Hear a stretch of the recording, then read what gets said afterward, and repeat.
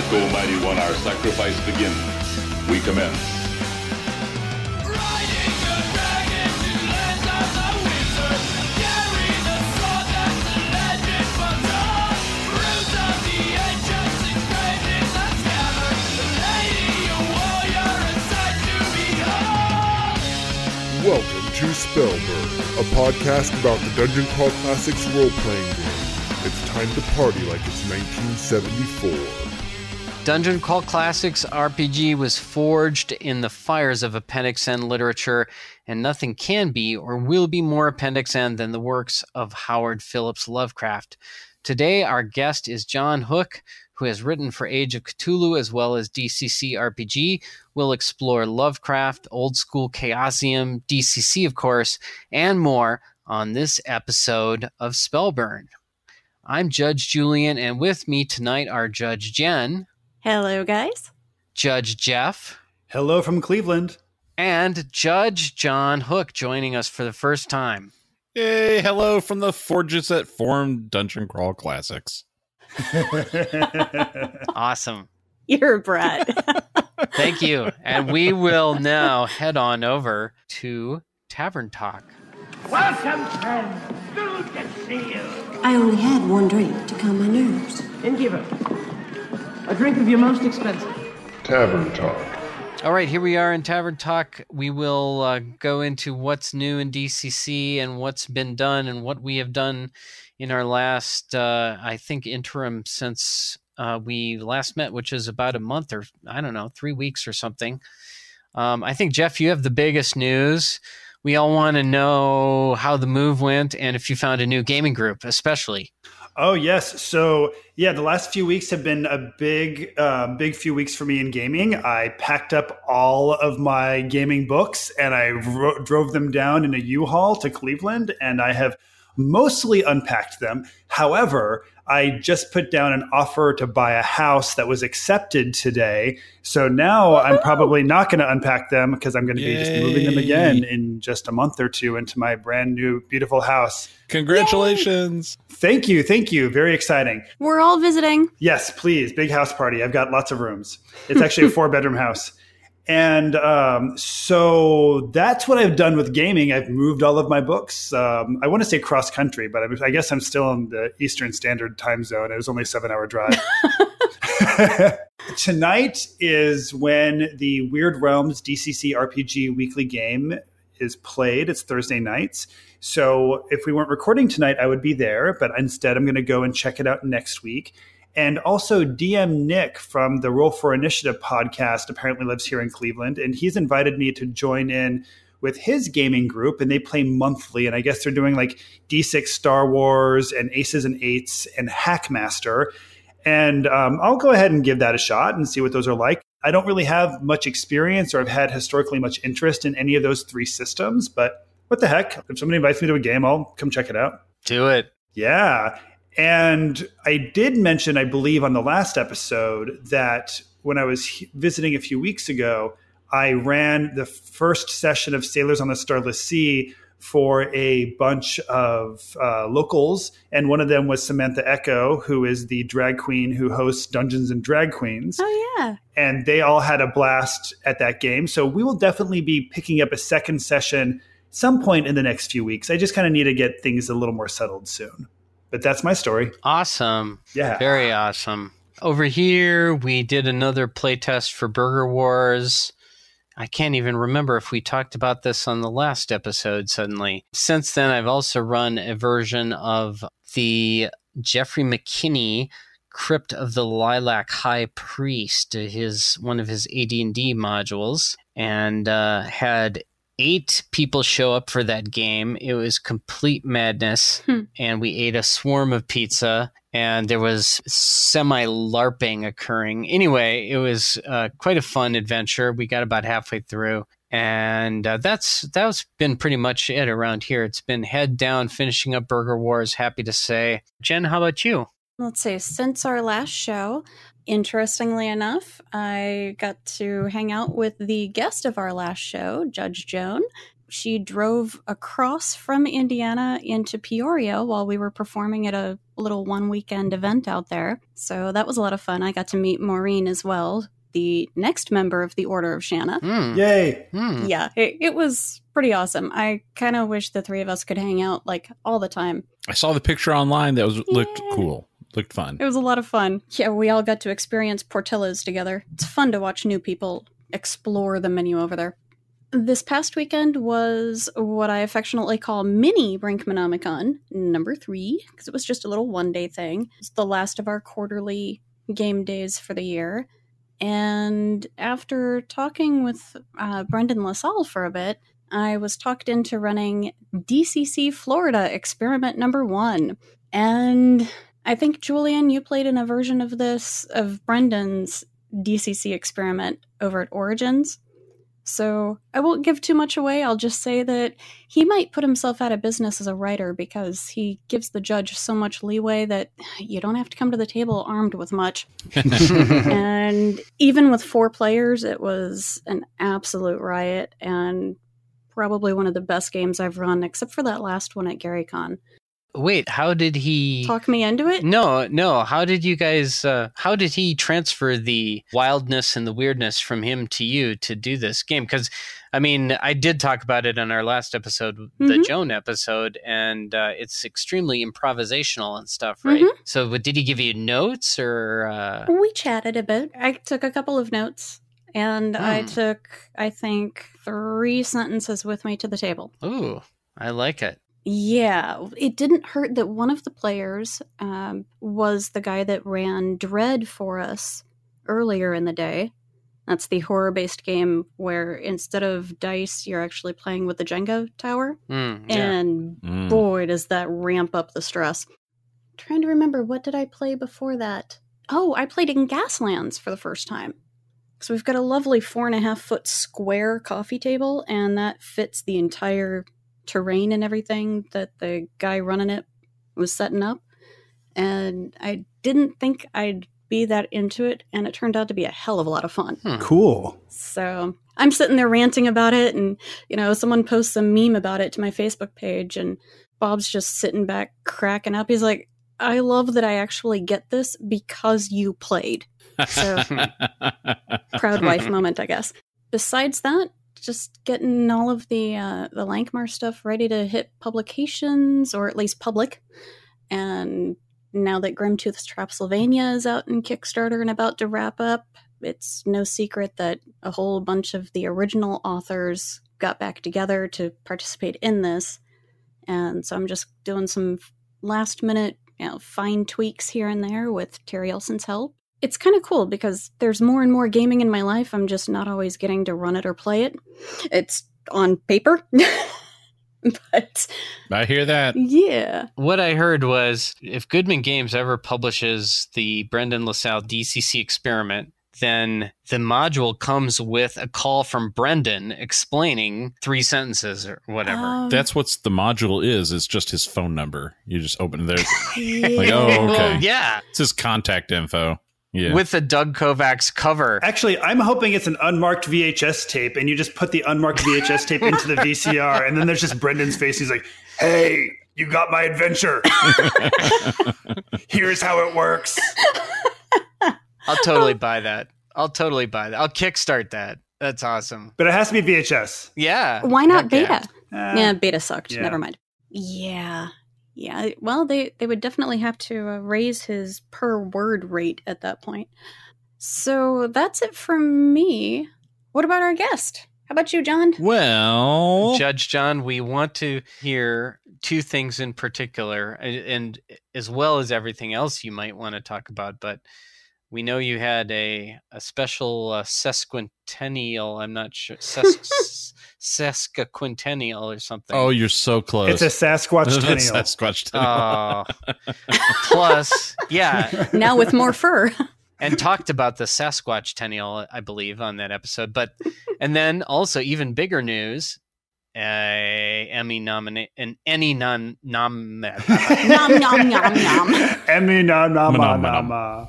Ba-da-ba-da-ba-da-da-da-da. You know what I'm trying to say. You've got one of those.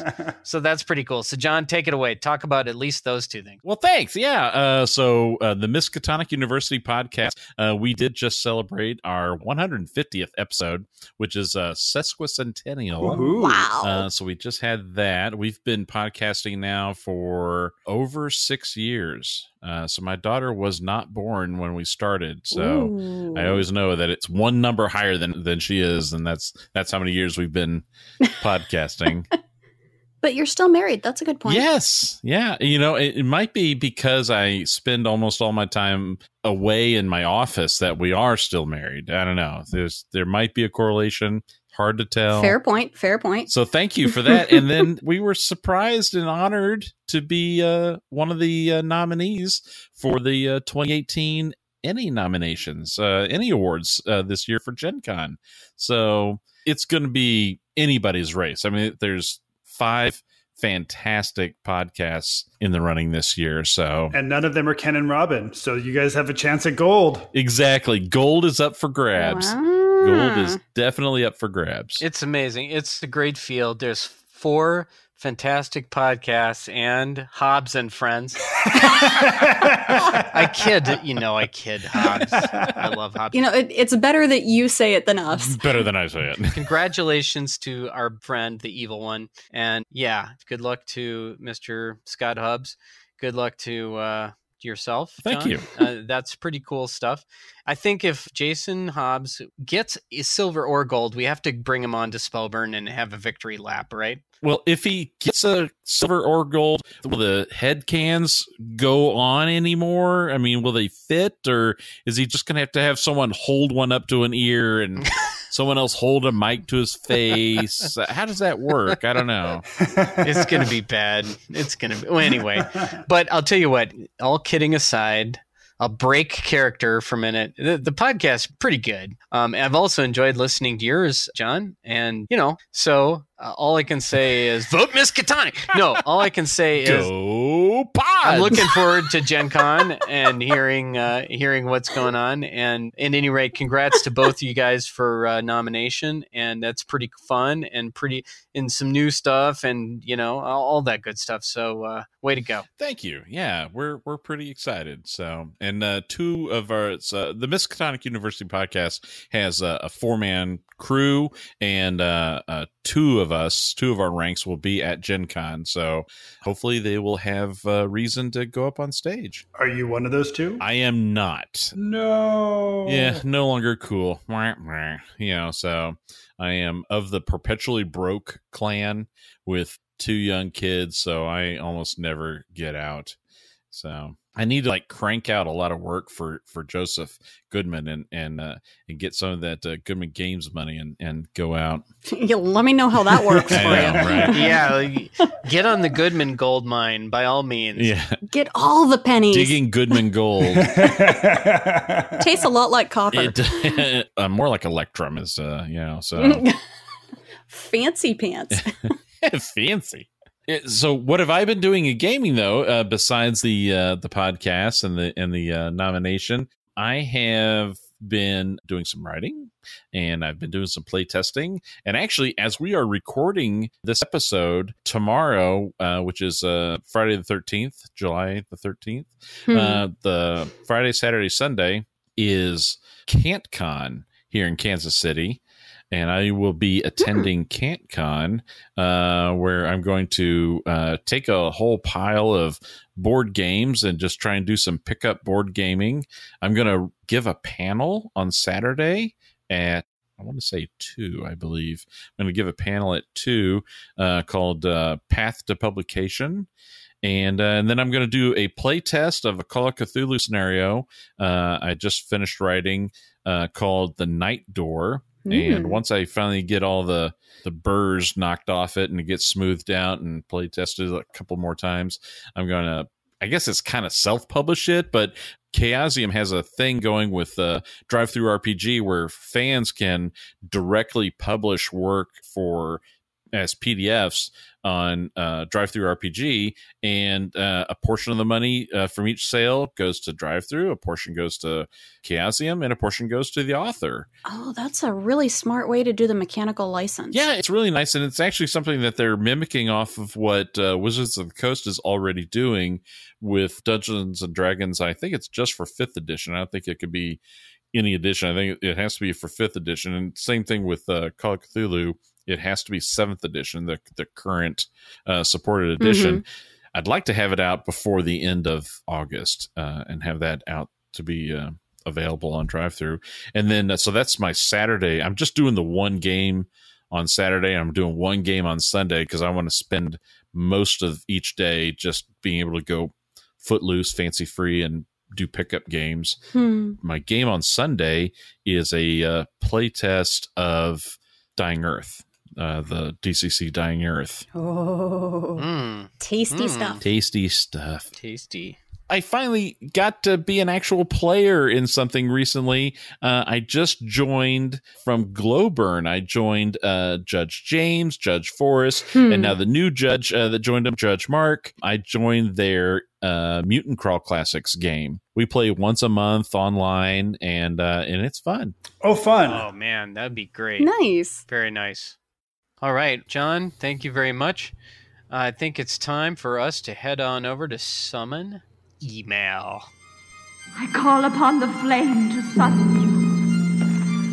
Who'll deliver the message for me? I came here to give you these facts. Summon Email. All right, here we are in our Summon Email. Please, Jeff, you're first. Reach down in the mail bag and grab something out there, please. All right. This one here is from somebody named Matthew. Hey, Spellburn. I'm one of the RPG room managers for Terminal City Tabletop Convention here in Vancouver, BC. And then he includes the link.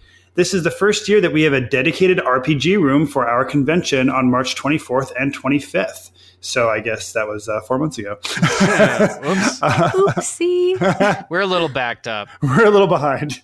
I will be running a DCC Level 0 tournament, and I noticed on your website the tournament has a special character sheet with spots to stamp on them. I was wondering where I might get my hands on those. I've talked to Brendan LaSalle at Goodman, and he has no idea where to find them.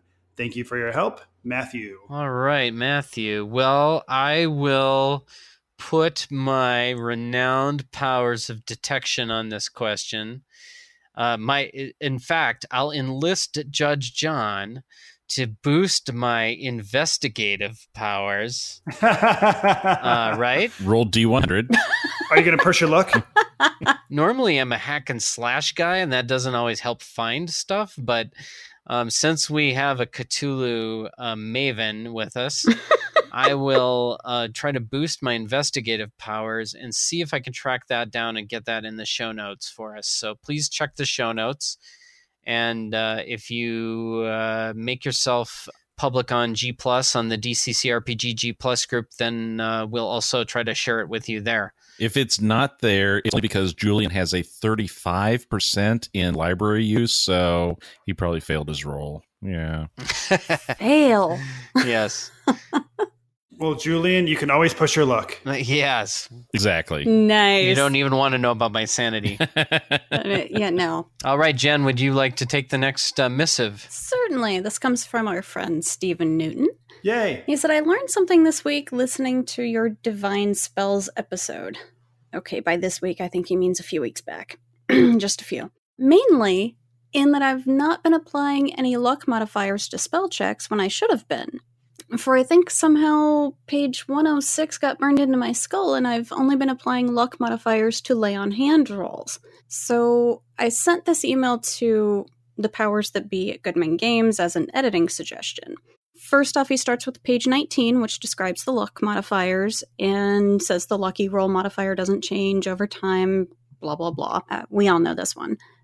Page 30, under Turn Unholy, as with all spell checks, the Turn Unholy spell check is made with 1d20 plus personality modifier plus caster level plus luck modifier. But page 106, describing spell checks, when your character casts a spell, you roll 1d20 and add your caster level. So, well, also your personality modifier if you're a cleric, or an intelligence modifier if you're a wizard. And wizards would also apply modifier for bulky armor. They might be other modifiers specific to certain situations. So nowhere in that spell check section on 106 does it describe applying a luck modifier. But yeah. Anyway, his letter ends with, "Love you guys, can't wait to have some drinks with you all in March." Yeah, this was written a while ago. Drinks have been had, and I think I can supersede the guys here and say, dude, refer back to page 30, as with all spell checks. So yeah, clerics get to use their luck modifier. That would be something that we always forget, I think, even still. Yeah, do any of you guys use this? Because I certainly don't. No. I seem to have forgotten Yeah, I did too. myself. So clerics get luck. Interesting. When I read this, I thought that was on page 30. I was like, that must have been a typo that fell out of the final cut. Yeah, so maybe one page or the other should have a little fix made to it in the next printing, maybe. I'm behind that. So let's do a quick huddle up. We all run plenty DCC. I mean, let's say that we're not sure if this is appropriate or not, if this is intended or not. Jeff, should luck modify spell checks for both or for clerics? And don't give me any sass about clerics and wizards and stuff. Oh, I won't. So what I'll say is that the Purple Sorcerer character generators certainly don't include the luck modifier in their spell checks. And I think in a lot of circles, those character sheets, considering those are what many of us use at cons, are kind of considered canon at this point. And I think if John Marr doesn't include them in the spell check, then I think that is a pretty good indicator that most other people don't either. So I think since most of us are already playing without including the luck modifier, I would say don't include it. And the one other thing I would add is that as much as I love roll a d20, add a modifier, and your level, compare it to but just like roll a d20, add any kind of a modifier and compare it to a difficulty class number, like that works in my brain. I do find that the more modifiers you're adding, the more of a slog it becomes. So I'm also in favor of fewer modifiers. Yes. Judge Jen, what do you think? I think I would actually change the wording on page 30 and say, unlike all spell checks, because it makes sense that your luck mod might take place in your turn unholy check. How lucky do you feel? Either that or just strike the plus luck modifier and keep it all simplified. The downside is if you do use that luck modifier there, that could be a negative. Yeah, of course. Just like a warrior's lucky weapon can occasionally be a negative mod. Judge John, what do you say? And if anybody knows about repelling the hordes of unspeakable squamous whatever, right? Exactly. And yet we're still here. If you apply a luck modifier to your spell checks, then where do you stop? Are you applying your luck modifiers to saving throws? Right? I mean, so it's a slippery slope. And as Jeff was saying a moment ago, when I think of spell casting, I think of D20 or whatever, your action die, whatever it may be at that time. But action die, level, and then intelligence for wizards, personality for clerics, and that's it. I don't want to go any deeper, because if you keep going beyond that, it's now we're getting into Math Finder territory. It seems like. Yeah, I like to keep it nice and simple, and then luck is good for things where you're being lucky and other, I don't know, find other places to put it. But I mean, if you start adding it to this and that, then where do you stop? I'm actually more inclined to make a luck check on top of that, and if you succeed in that, we'll bump it up by 1 rank for something specific like the turn unholy stuff or the divine aid. Yes, especially if for good role play. So anybody can say, Boris will use his holy symbol to try and turn the undead, but if Daniel's sitting at the table and he says, and he starts talking in Boris's voice and says, "Back, demons from hell," and then holds up, grabs, something at the gaming table and holds it up, to brandish it as his holy symbol, I'm going to say, all right, make your roll, and then also, just for fun, make a luck check for me, and then give some bonuses. So yeah, I like that. Exactly. Yeah, okay, you fit in just fine. So all I'm going to say is, just to troll Goad, I'm going to say it should all be summed up with luck check and roll under. That's where I'm going. You know what? Yeah, right. Yeah, roll under. And also, if Jeff, if you're ever at my gaming table and we're playing DCC, there will be pre-gen characters, and you will get the cleric. So, I mean, there's no choice for you. Nicely done. That's a harsh. No, I have a blast playing clerics in DCC because the whole divine aid thing. There is absolutely no reason not to break every single game with your divine aid. True. Mm-hmm. I dare you to break it.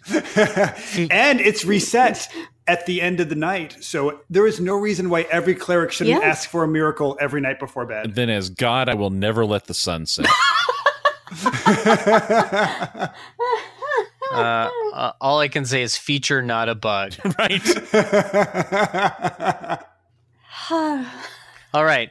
Oh, man. Last email. I'm going to dig into the mailbag here, and what we've got is from Dylan Hyatt. It's kind of a long one. I'm going to probably paraphrase a little bit. I often hear you on Spellburn discussing various DCC adventure modules you've played, such as Intrigue and the Court of Chaos. I've managed to get most of the modules, not easy here in the UK, but I even have the Purple Planet box set. However, I am often disappointed by the quality of the modules in that they rarely offer role-playing scenarios beyond fighting monsters or puzzling out traps. I like to run village or city intrigue as a staple as the PCs move around, meaning there's plenty of NPC interaction going on. Indeed, I submitted such an adventure pitch for the Rodney's DCC competition, but it didn't win. Okay, now the next two things have a kind of long, detailed example, which is cool, and I actually appreciated what Dylan gave for examples, but I'm not going to read the whole thing because it's kind of lengthy. So he says, so for example, here's how I changed the Elzamon and the Blood Drinking Box adventure published in Chaos Rising.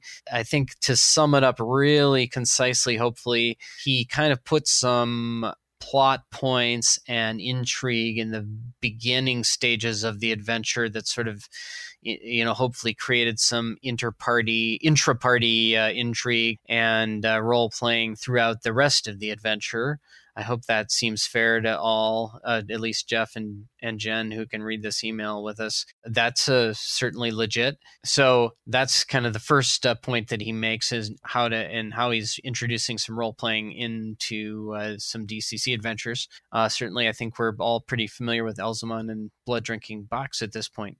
The second one, he says, the other issue I have with the modules is quality. For example, in the adventure, the PCs are told that Nekros concealed the entrance in the cliff, and only when, quote, the dead look at the stars is the door revealed. When the PCs arrive, they find 6 dead... okay, spoiler alert. Spoiler alert. Blah, blah, blah. Yeah.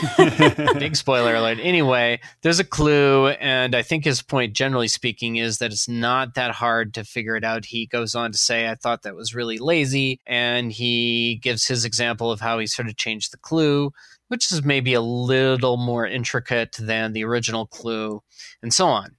Anyway, so I'm obviously we're eliding all that. And so he concludes with, anyway, I was wondering, do you just play the module straight, or do you get any real role-playing in it? I'm going to take it first, guys, and I'll just say, as far as I'm concerned, once you buy the adventure, it's yours, and you can do anything you want to it, including, in introducing some more role play and intrigue, as you talk about in your first paragraph, or if you want to kind of upgrade the clues and so on, like you mentioned in your second paragraph. I think the first thing is a question of what your players prefer, and the second point of maybe making the clues a little harder and maybe the puzzle portion of it a little more intricate and maybe slightly more difficult is maybe a difference in player skill. And remember that I suppose we're, DCC's writing for kind of a broad audience. And certainly if you want to put that extra time and thinking into the puzzle portions, why not? Go ahead and do it. They're your adventures. Nothing is more old school than putting your own stamp on this stuff. I think in both cases, you're absolutely entitled to do that. As far as, do we just play them straight, or do we put any real role playing in it? I think the setup of the adventure, what you're doing in your campaign, is where that comes in. You drop the adventure in and kind of use that as truly a module, something that's a set piece.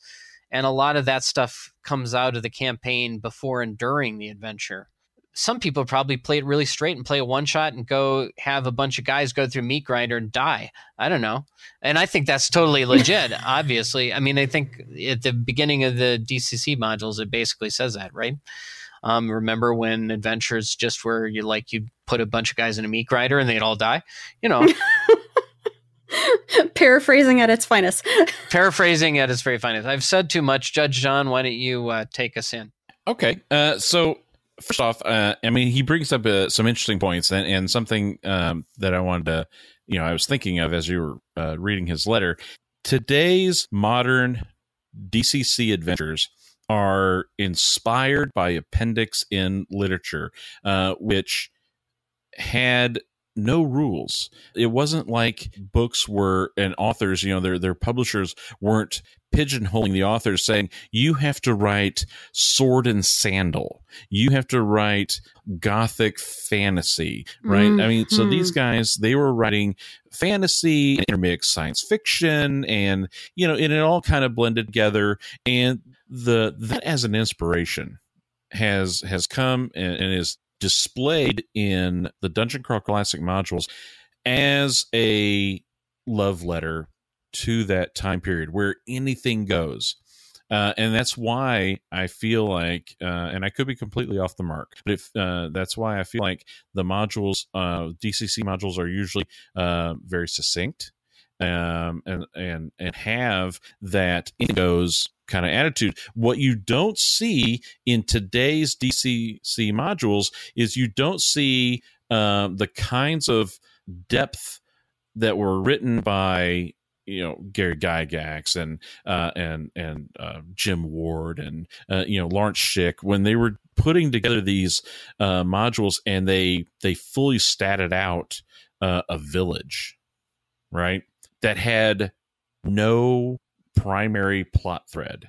It was just, this is a village, and here are some plot hooks, because there's an area over here called the Caves of Chaos. And it was ingenious because these guys didn't know what they were doing, but by creating just a sandbox like that, it's a village, and here's some ideas, but there's no necessary plot that's been introduced as far as what's going to happen at the village. It's not like there was a timetable that says once the PCs get here in 2 days' time, a demon is going to crack open the town square and the market is going to fall in, right? It's not like there's a plot or a timetable that the PC is playing against. So usually. So if you would like to try and get some of that old school role play with your DCC, blend the two together. I think that would be really interesting. If you got B1, which of course Goodman Games is writing an updated version of B1 and putting it out there where it'll be the original first edition and it'll be 5th edition compatible. Oh yeah, it's already the bestseller. Oh, it's already out. Okay, but get that B1 and use it as your initial canvas.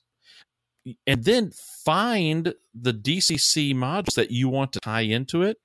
And whatever it says for the Caves of Chaos, you can scratch that. And when they go into, Tunnel A of the Caves of Chaos, have it lead into this DCC module. And so you can bring these two worlds together and have the ability to have a deep roleplay sandbox with DCC modules as the highlight of what your adventures are trying to do. If you're looking to try and expand your world. Beautifully said. Yeah, nicely said. Yes. Judges, Jeff and Jen, do you guys want to add anything to that? We kind of tore that one up. No, it's great. I think a lot of what John said was really fantastic and spot on. I wouldn't add much to that, except I guess the way I look at the Dungeon Crawl Classics modules is I completely understand what Dylan is saying. His name is Dylan, right? I don't have the email in front of me. Yeah. Yes. I completely understand what Dylan is saying. You know, if you look at a lot of the modules, and not all of them, but if you look at a lot of them, you don't really have a lot of NPCs in there. You know, the iconic adventure is Sailors on the Starless Sea, and really you don't have any real characters who that you're meant to interact with in any kind of personal way for the most part. And certainly, if every adventure were like that, I could see why some people would find that frustrating. What I would say is, well, first off, that not every adventure is like that, because also you play something like Neon Knights, and there's a lot of really great NPC opportunities in there. Or you play something like, why am I forgetting the name of it right now? The Village of Heorot. Doom of the Savage Kings. Thank you. That's the one that I couldn't think of also. Yeah, you play Doom of the Savage Kings, and you've got the Great Witch's hut inside the village, and there's some fun things that can happen with her. So there are published modules that do have that. But what I would say is that the tools that are provided to you by the Dungeon Crawl Classics modules are pretty simple tools.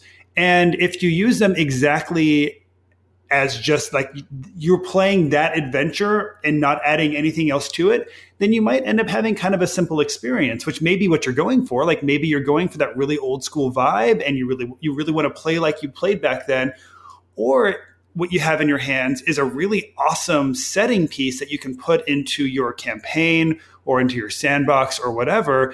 And it's written in such kind of an open, simple way that you can add anything you want to it. You know, when you're looking at a Pathfinder adventure path, or you're looking at one of those second edition Dragonlance modules, they're not written that way. They're written for you to have a very specific kind of experience. And I can really insert Neon Knights into any kind of a campaign I'm running, no matter what's going on. It's a very flexible tool that you can use any way you want if you're savvy enough to be able to use the tool correctly. But you have to learn how to use the tool first. Does that make sense? Yes. Yep. Jen, do you want to add anything there? Hi, Dylan. I have thoughts. The first being the free RPG Day modules, which is primarily what is enclosed in Chaos Rising. Those are meant to be quick and dirty little sessions to expose people to DCC RPG, especially when they've never played it before. The overarching thing is NPCs are meant to be killed in DCC. It doesn't have to be this big, huge, blown-up setting. But the very first DCC RPG module, which was Doom of the Savage Kings, belies that. Like Jeff said, there's a lot of role-playing opportunities. In fact, when I first ran it, I want to say it was the second time I'd ever run DCC, I was upset with my table for delaying the game with all of their damn roleplay. I mean, they just completely took it out of my hands, and I was so upset. And I have since learned that whatever the players want is the most important.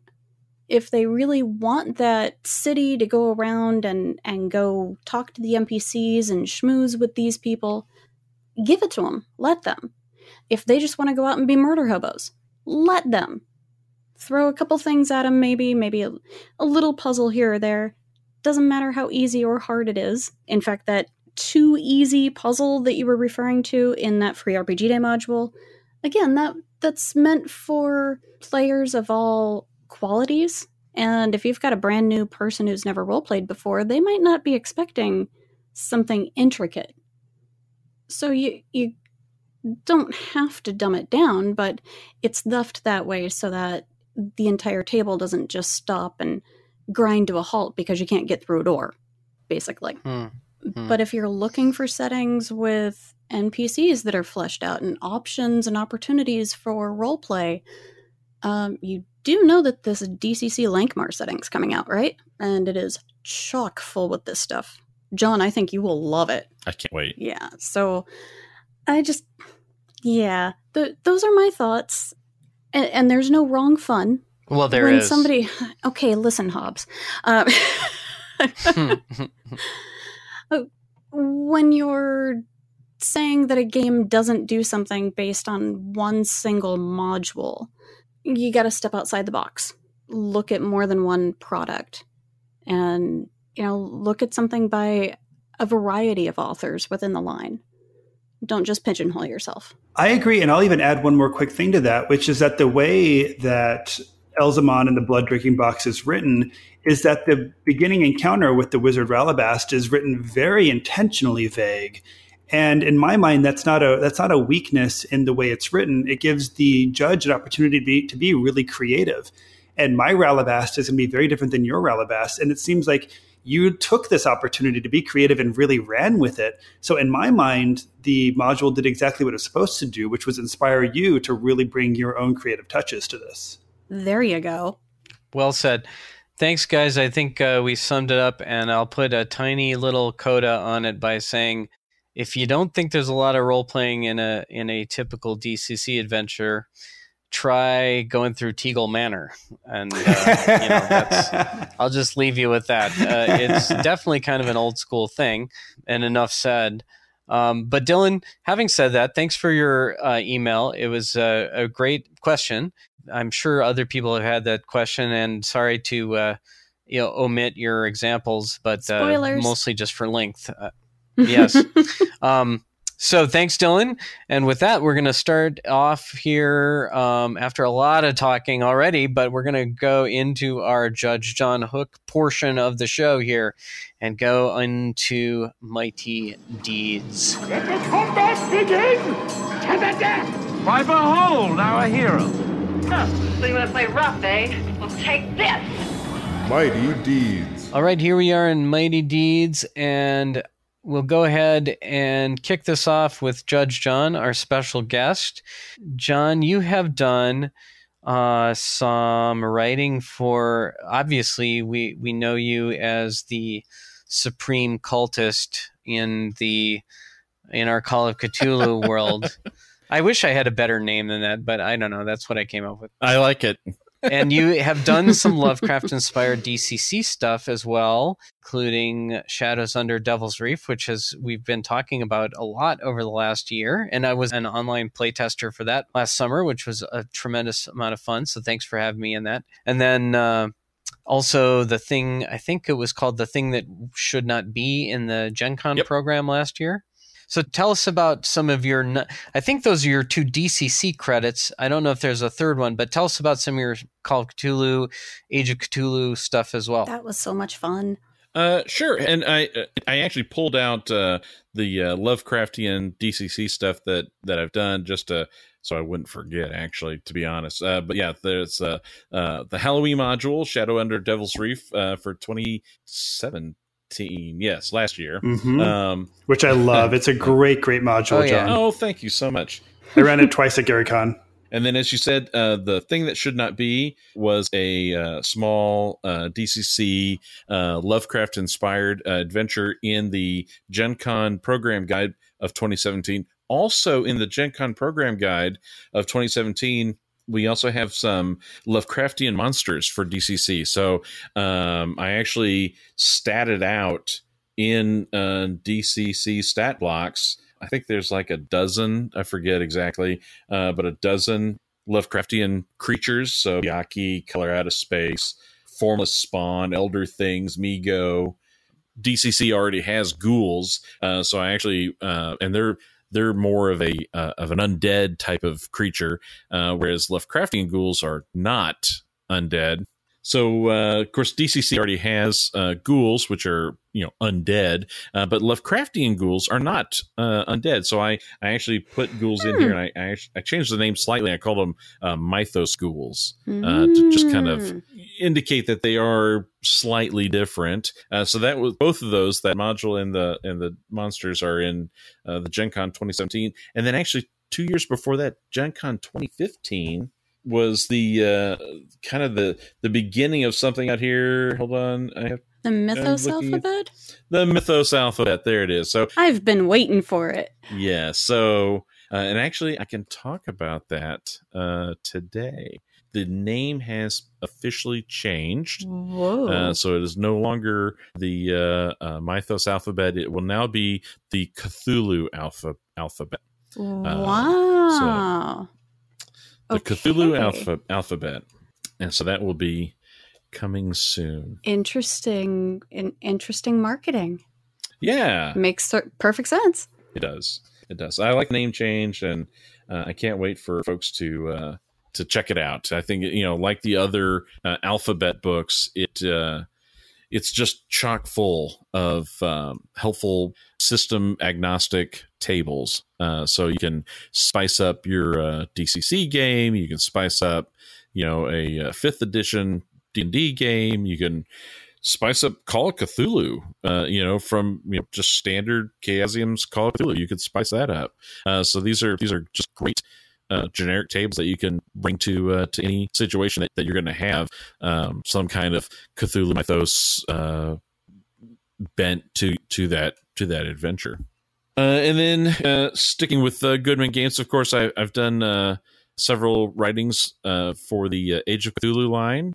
I started with Age of Cthulhu number 7 with Timeless Sands of India, and that's how I kind of got my foot in at the door of Goodman Games. I was such a fan of the Age of Cthulhu modules as they were coming out, and I was like, oh, I'm collecting all these, and I was having a great time with them, and I was I was reading them and running them when I can, and I was like, gosh, I want to be part of this, and so I put an idea together that was Timeless Sands of India, and I just emailed Joseph Goodman. I didn't know I was emailing Joseph directly. There was some sort of, contact us, generic contact us kind of website or link, from the website.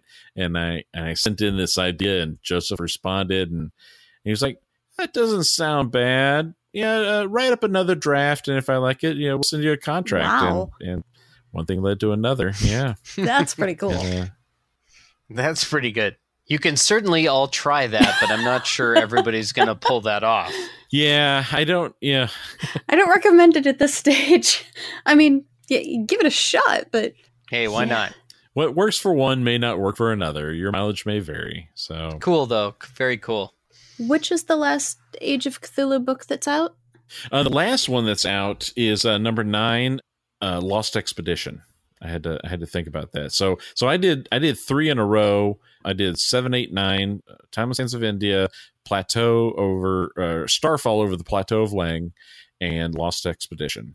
And then there was some Kickstarter extras that kind of got created as well, some extra Kickstarter content. So there was another short adventure called Transatlantic Terror that I wrote, and you can buy it as a standalone from the Goodman Games website. And then I did a few what I was calling one-on-one scenarios. So I designed them to be one keeper, one player. So it's really short, really tight. And I like the idea of just having one player. So it's a real personal experience if it's one game master and one player, especially in a Call of Cthulhu scenario, because of the horror. When you're alone like that, it just, as a solitary player, you really feel alone. Your character feels alone, and so it kind of heightens the terror and the mystery that's in there. So I have 4 of those one-on-one scenarios, and they are not available separately. But if you were a Kickstarter supporter of Lost Expedition, you got those 4 one-on-ones as well. Stuff I need to bug the hubby for. Yeah, maybe that should be collected someday in a future product or something. Absolutely. That's a pretty good idea. Yeah. So I'm going to do a thought experiment here. Let's pretend I had a podcast called Julian and Friends of the OS, the old school. Let's just just as a hypothetical. I already own that domain name, but go ahead. Okay, great. Is it .net or .com, .org? What do you got? Yes. Yes. Okay. I won't go there, but if I had that, if I was Julian and Friends of the OS, is Call of Cthulhu old school? It's not, it doesn't have it does have a D20 a little bit, maybe somewhere in there, but mostly it's percentiles, right? It's a primarily percentile-driven system, but all the standard polyhedrals come in play for one thing or another. The 20 probably only shows up for maybe a weird table or two if you were going to randomize a table. Weapons and things like that typically, are in the D6 to D10, maybe a D12. Oh, a D20 might come in play with certain creatures for maybe a sand loss. And the D20 is probably if you pass your sand loss, if it's the right monster. If you fail your sand loss, it's probably a D100. So, but yeah, so some of the larger polyhedrals don't come in play all too often. So it is primarily a percentile base. It's also a game that is without levels, so you don't level your character up. It's a skill based game. So your different characters have a variety of skill sets, and I love the mechanic for improving your skills, because it is a D100 system, and so when you're rolling your dice, you want to get equal to or less than to pass. Yeah, in order to have success, right? So what happens is to try, as you're playing a campaign, and your character, for lack of a better term, we'll say level up, right? Even though there are no levels, when you have all these opportunities to have skill improvements, you roll your percentile dice again, except when you're doing it for skill improvement, you're trying to fail your skill. So now if I had 60% in library use and I used that skill successfully during a night of play, and when it finally came time to evaluate my character for skill improvements, and I say, oh, I did use library use successfully, so I have this opportunity to improve that skill. I'm going to throw the dice, and if I get 61 or higher, because I fail that roll, I can add 1d10 to that skill and have it improve. But you can see that the bell curve on that will get to the point where usually once you get into the 70s and 80s, it gets really difficult to roll. Statistically, it's difficult to roll that high. You're normally going to be rolling equal to or less than now. And so it really slows down the skill improvements on your skills when you get that high. It's easy to improve skill when it's only at 25%. And it's more difficult to do it once it gets into the 70s and 80s. So I love that mechanic. I love that mechanic too. I've dabbled in playing. I've never run a Call of Cthulhu game, and I've played a few of them, but I just think it's one of the most elegant type mechanics in RPGs over the years, for sure. So I guess my question is as a smart person told me earlier today, Call of Cthulhu originally rolled out in 1981, I guess. So that's pretty old. Is it old school? I mean, is the Fantasy Trip old school? Is Tunnels and Trolls old school? Is Traveler old school? Because all the OSR clones are like D&D. I mean, are they all D&D based? It seems like they're all D&D based. You know what I'm saying? When we say OSR, we mean like D&D, but what's more old school than Call of Cthulhu? Maybe 2 other games, maybe 5 other games that nobody else plays anymore? I don't know. Right. Yeah, there aren't that many role-playing games that are as old as Call of Cthulhu and D&D, original D&D. I would say that in my book, it does qualify as old school. I don't think old school has to be of a D20 system. I think old school is a state of mind for a game, the construction of a game based upon when it came about. Because when Call of Cthulhu was created, as we said, there weren't that many other games that were already published. That means Sandy Peterson, who wrote the original version of the game, didn't have a lot of other resources to fall upon to manipulate and twist to create Cthulhu. It was created whole cloth. So that I think that makes it perfectly qualified as old school. Same thing with, Traveler and things like that. And then as you get further in time and game designers are able to look back and say, I really liked this game but not that mechanic. I'm going to change that in my version. So now it's, an homage, and it's playing on those tropes. And so, unless it's being designed to truly mimic an earlier version of a game, I would say that is not old school then. I would also add that I think there are a few people who would argue that RuneQuest isn't an OSR game, and Call of Cthulhu is the RuneQuest system. Yeah, it's all BRP, basic role playing. Yeah, it's all basic role play. Yeah. Yeah, and RuneQuest is 78. I can say, having played both of them in early versions, I prefer Call of Cthulhu. Yeah. It's interesting. I wasn't really into the fantasy roleplay thing back in that day. And if I remember RuneQuest, I think it is a lot more crunchy. There's a lot more to it where Sandy kind of smoothed it out and said, okay, let's just, these are the skill sets and that kind of thing.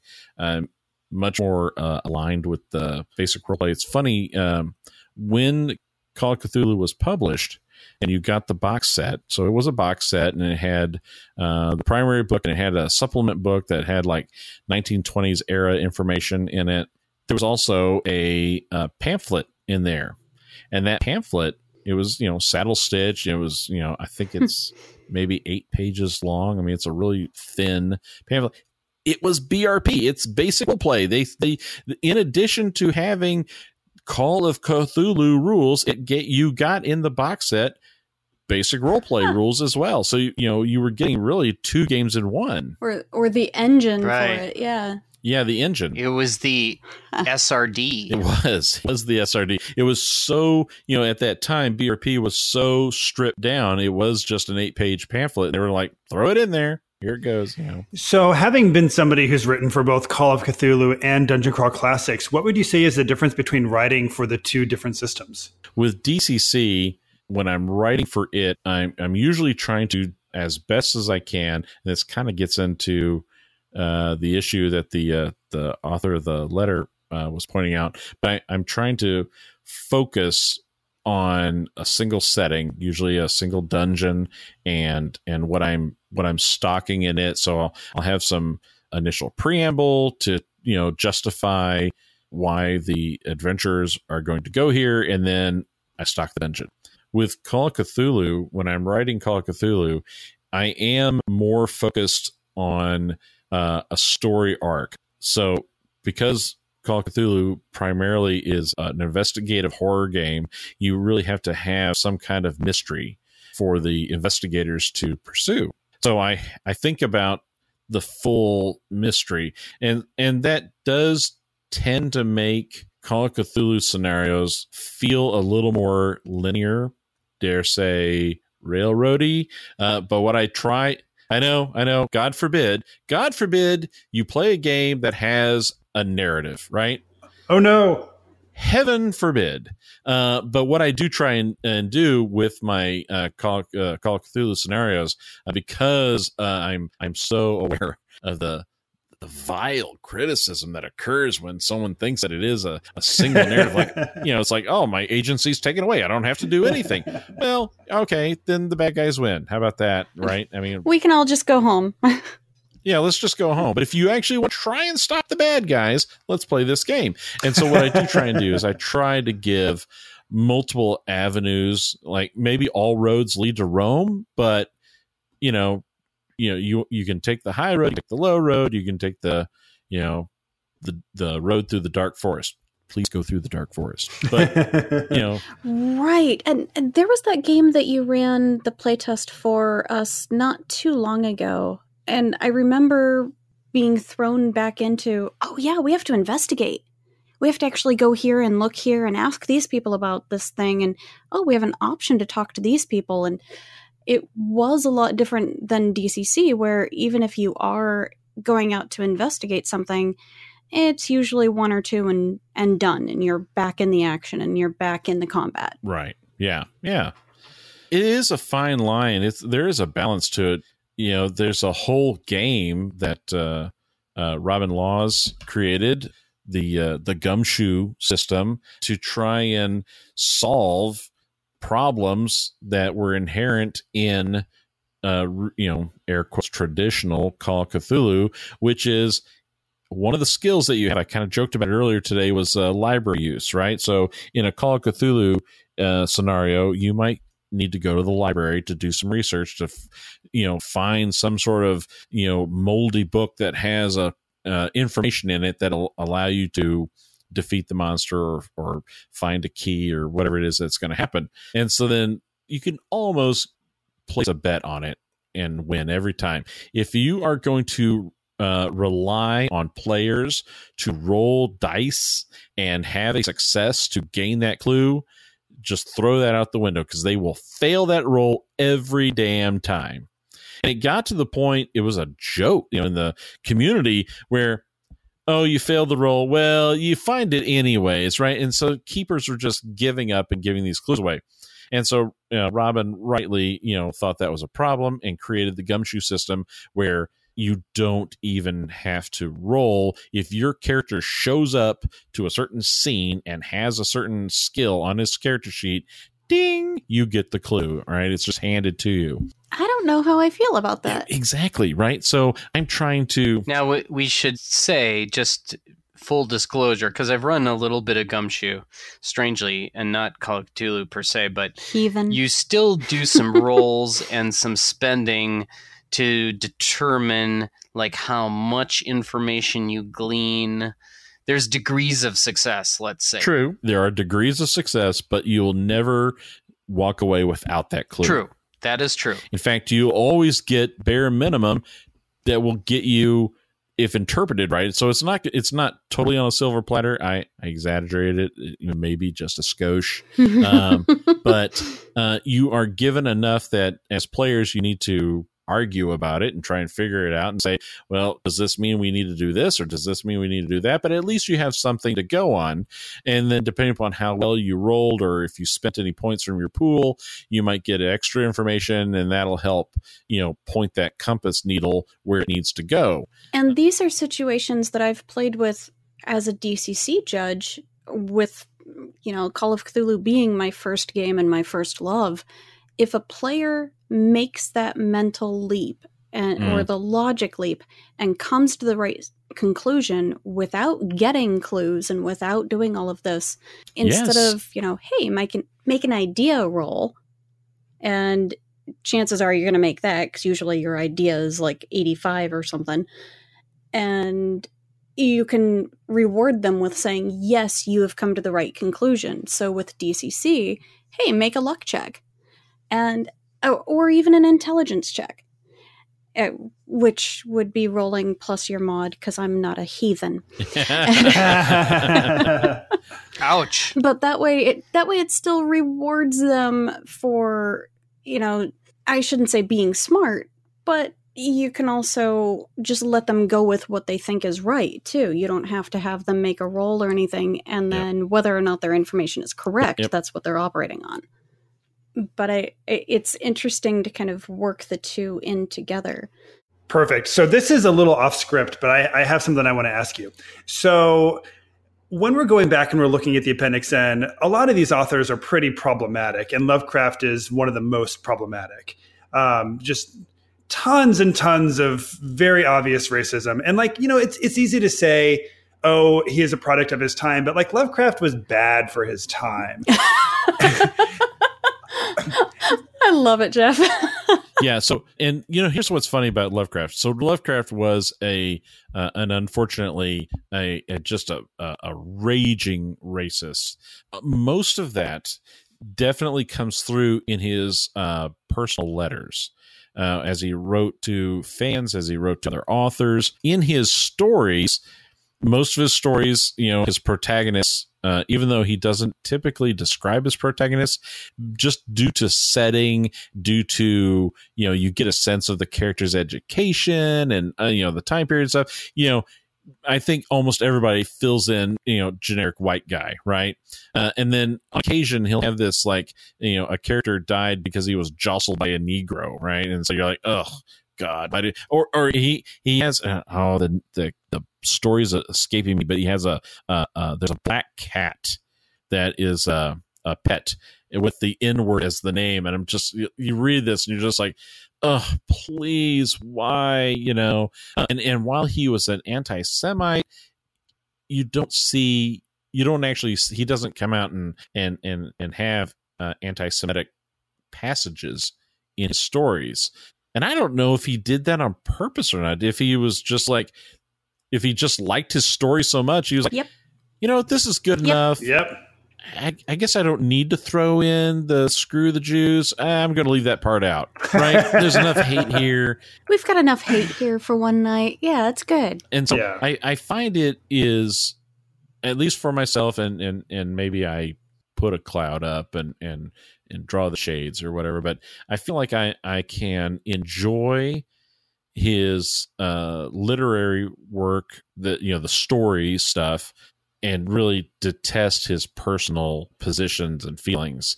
It's unfortunate, but I don't think I would have been his friend if we lived in the same time period. That being if he was modern right now and still had his same sensibilities, I don't think we would be friends, I don't know if we would enjoy his art as much. Right. Because I think it does. I think there is kind of telling that he had to be dead for, decades before his writings became popular again. Yeah. He was moderately popular for what stories were being published in Tales. He had a couple of his stories got the cover art, but in many of his stories, if you look on the cover, it's this issue includes one by it'll say H.P. Lovecraft, but the cover art isn't for his story, right? In fact, the only one that jumps out to me is Shadow Out of Time, with the Yithians on the cover. I can't think of any other cover that had a Lovecraftian illustration. Not even the Call of Cthulhu. Yeah. Well, John, thank you so much for humoring me on that particular question. But to lighten things up a little bit, I want to go back to game design here. Now, when you're writing Lovecraftian adventures for DCC, in your mind, is it just as easy as making the monsters Lovecraftian, or is there another level to it than that? So, and I'll use Shadows under Devil's Reef as an example. It was difficult because, to tell the tale, Joseph approached me and said, would you be interested in writing, this year's Halloween module? And I said, well, of course. And he goes, well, I'd also like you to make it, Lovecraftian. And I'm like, okay. And so I'm thinking to myself, have we met? Right. And I'm thinking to myself, when I'm doing Lovecraftian stuff, I'm doing mysteries, and I'm, it's usually I try to make it investigation focused and, certain combat things, but it's, not too much. But when I think of DCC, I try and think of like there needs to be opportunities for action and excitement in, if not every scene, in nearly every scene, and in the ones that maybe don't have so much combat, let's have a puzzle, let's have a trap, right? And so I'm like, gosh, it was a thought process on this, like, how do I do this? And so I tried to think about other fantasy adventure modules that are out there, and what could I do that would maybe have some Lovecraftian elements. I guess it's been nearly a year, so I'm not too worried about spoilers. So I will give up the ghost on Shadow Under Devil's Reef. No, don't do it. Do it. My initial thought was deep ones. I want to have deep ones, and so I wanted to put a twist on it, right? I mean, well, the core DCC book has deep ones statted in there, and I could do that. But is there anything else that I could do? And I was like, what if the PCs became deep ones? And then it started kind of coming together for me. And so I have a whole thing in here that I start mutating the player characters as you go deeper and deeper and deeper into this adventure. There are greater opportunities for mutations to occur as our PCs are slowly becoming deep ones themselves. And it is possible to lose your character, your player character. It is possible to be completely lost and become an NPC because they have gone full deep one. Just kind of like going insane. Kind of like going insane, exactly. Without a sanity mechanic. Yeah, no sanity mechanic. But But I tried to, I introduced a few other classic Lovecraftian creatures. I tried to not necessarily have it so much of a mystery, but more of an adventure. So I did try to make it different, but still have elements that I thought harkened to Lovecraft. I honestly don't know how successful it was. I mean, it's only a level adventure, so I think it's okay, fun. I hope people enjoy it. So I think it's been pretty successful. I mean, a lot of people have run it, and I think it's really unique. I mean, first of all, I played it in your playtest, John, and I had a great time, but it has a really crazy physical landscape in the first portion with the broken ship and all that. Spoiler alert. And then later it gets down into that whole deep one thing and the undersea thing and blah, blah, blah. I won't go into gory detail, but that's pretty unique stuff that's going on in this sort of second or third, basically end part there. And, yes. I don't know, enough said. I think it's unique even in the Appendix N inspired DCC stuff, and encourage everybody to check that out. And I think even the thing that should not be has some of that as well. I will say on that Halloween mod, when we played it for our Halloween event, the friendly local gaming store, there were only 4 players, and Bob even bumped us up to second level PCs, and it still kicked our butts. So, good stuff. Some of the traps are a little harsh in it. I don't know if it was even the traps, man. We... And that's the beauty of DCC, because you can have the two of the same size groups of the same levels go into the same adventure, and like one will be like, "Oh, that was a cinch," and the other one will be like, "Oh my god, that destroyed us." And part of it's the dice, and part of it's how you play it. Exactly. Yeah. So Julian, I forgot what version that you played in, because the ship, the broken ship that is possible to explore in this, while narratively I had a wrecked ship in the narrative, in the first playtest run it wasn't a part of the map. Like, it wasn't explorable. It was just, in my mind, I hand waved it as like, yes, there's a broken ship, all hands on board, died or went into the waters or whatever. And so one of the notes that came out of an early playtest was, you should make that ship explorable. We need to be able to go on to that. And I was like, okay. So then I went back, rewrote it, added the ship in, and then I guess in Julian, it was in your playtest. Did you guys use giant growth or enlarge? Yes. Use the spell. Yeah. So I tried to tease a great and fantastic treasure, but I purposely made it, like, in my mind, impossible to take. All you could do is just open the lid, maybe grab a handful or two, but then everything else is going to go down the ship, right? So it's this huge chest, and it's filled with gold. It's a dowry and everything.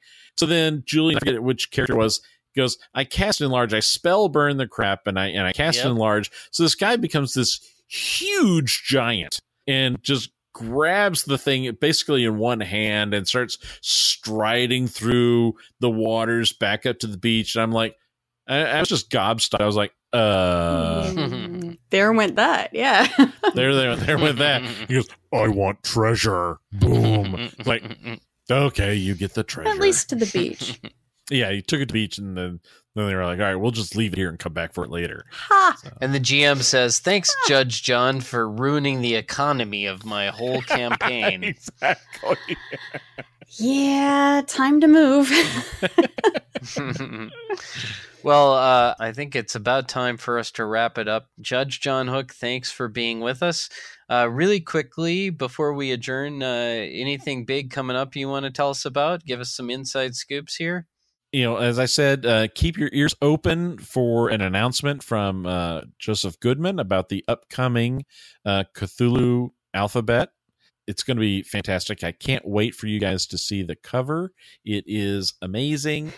I do know who did it. Do you know who did I it? don't know if I can say. I think it would be okay. I think it's just a tease. It's just a name drop. It's just a name drop. But the amazing Earl Otis. What? Oh, nice. Did the cover yes. Earl Otis has done the cover for the Cthulhu alphabet, and it is stunning. So please keep your ears to the ground and watch this channel for an update from Joseph Goodman on the Cthulhu alphabet. All right. Well, we'll probably have more to say on that in the future. And there's a whole slew of authors that are part of it. So, and I can't remember all, so I'm not going to name any. But there's a whole bunch of guys in it. Awesome. I love your logic. Yes. It will. We'll certainly be talking about that later. So, thanks, John, for joining us. Good luck. Oh my God! Thank you guys for having me on. I had a blast. Yeah, absolutely. Well, we should do this again. And good luck at the Ennies.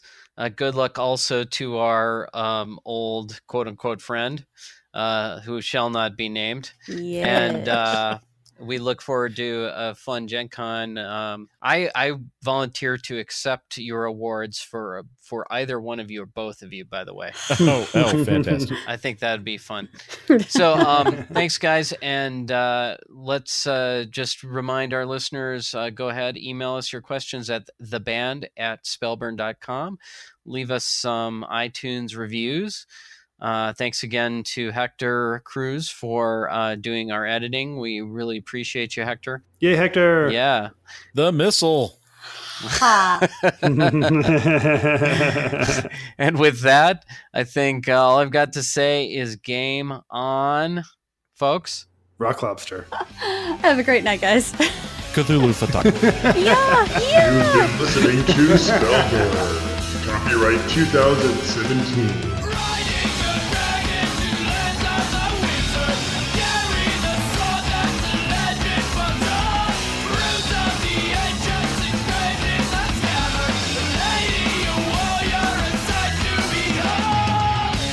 Our theme song has been graciously provided by Glitter Wizard.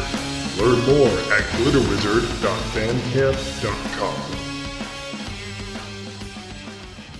This has been a Hectophonic production.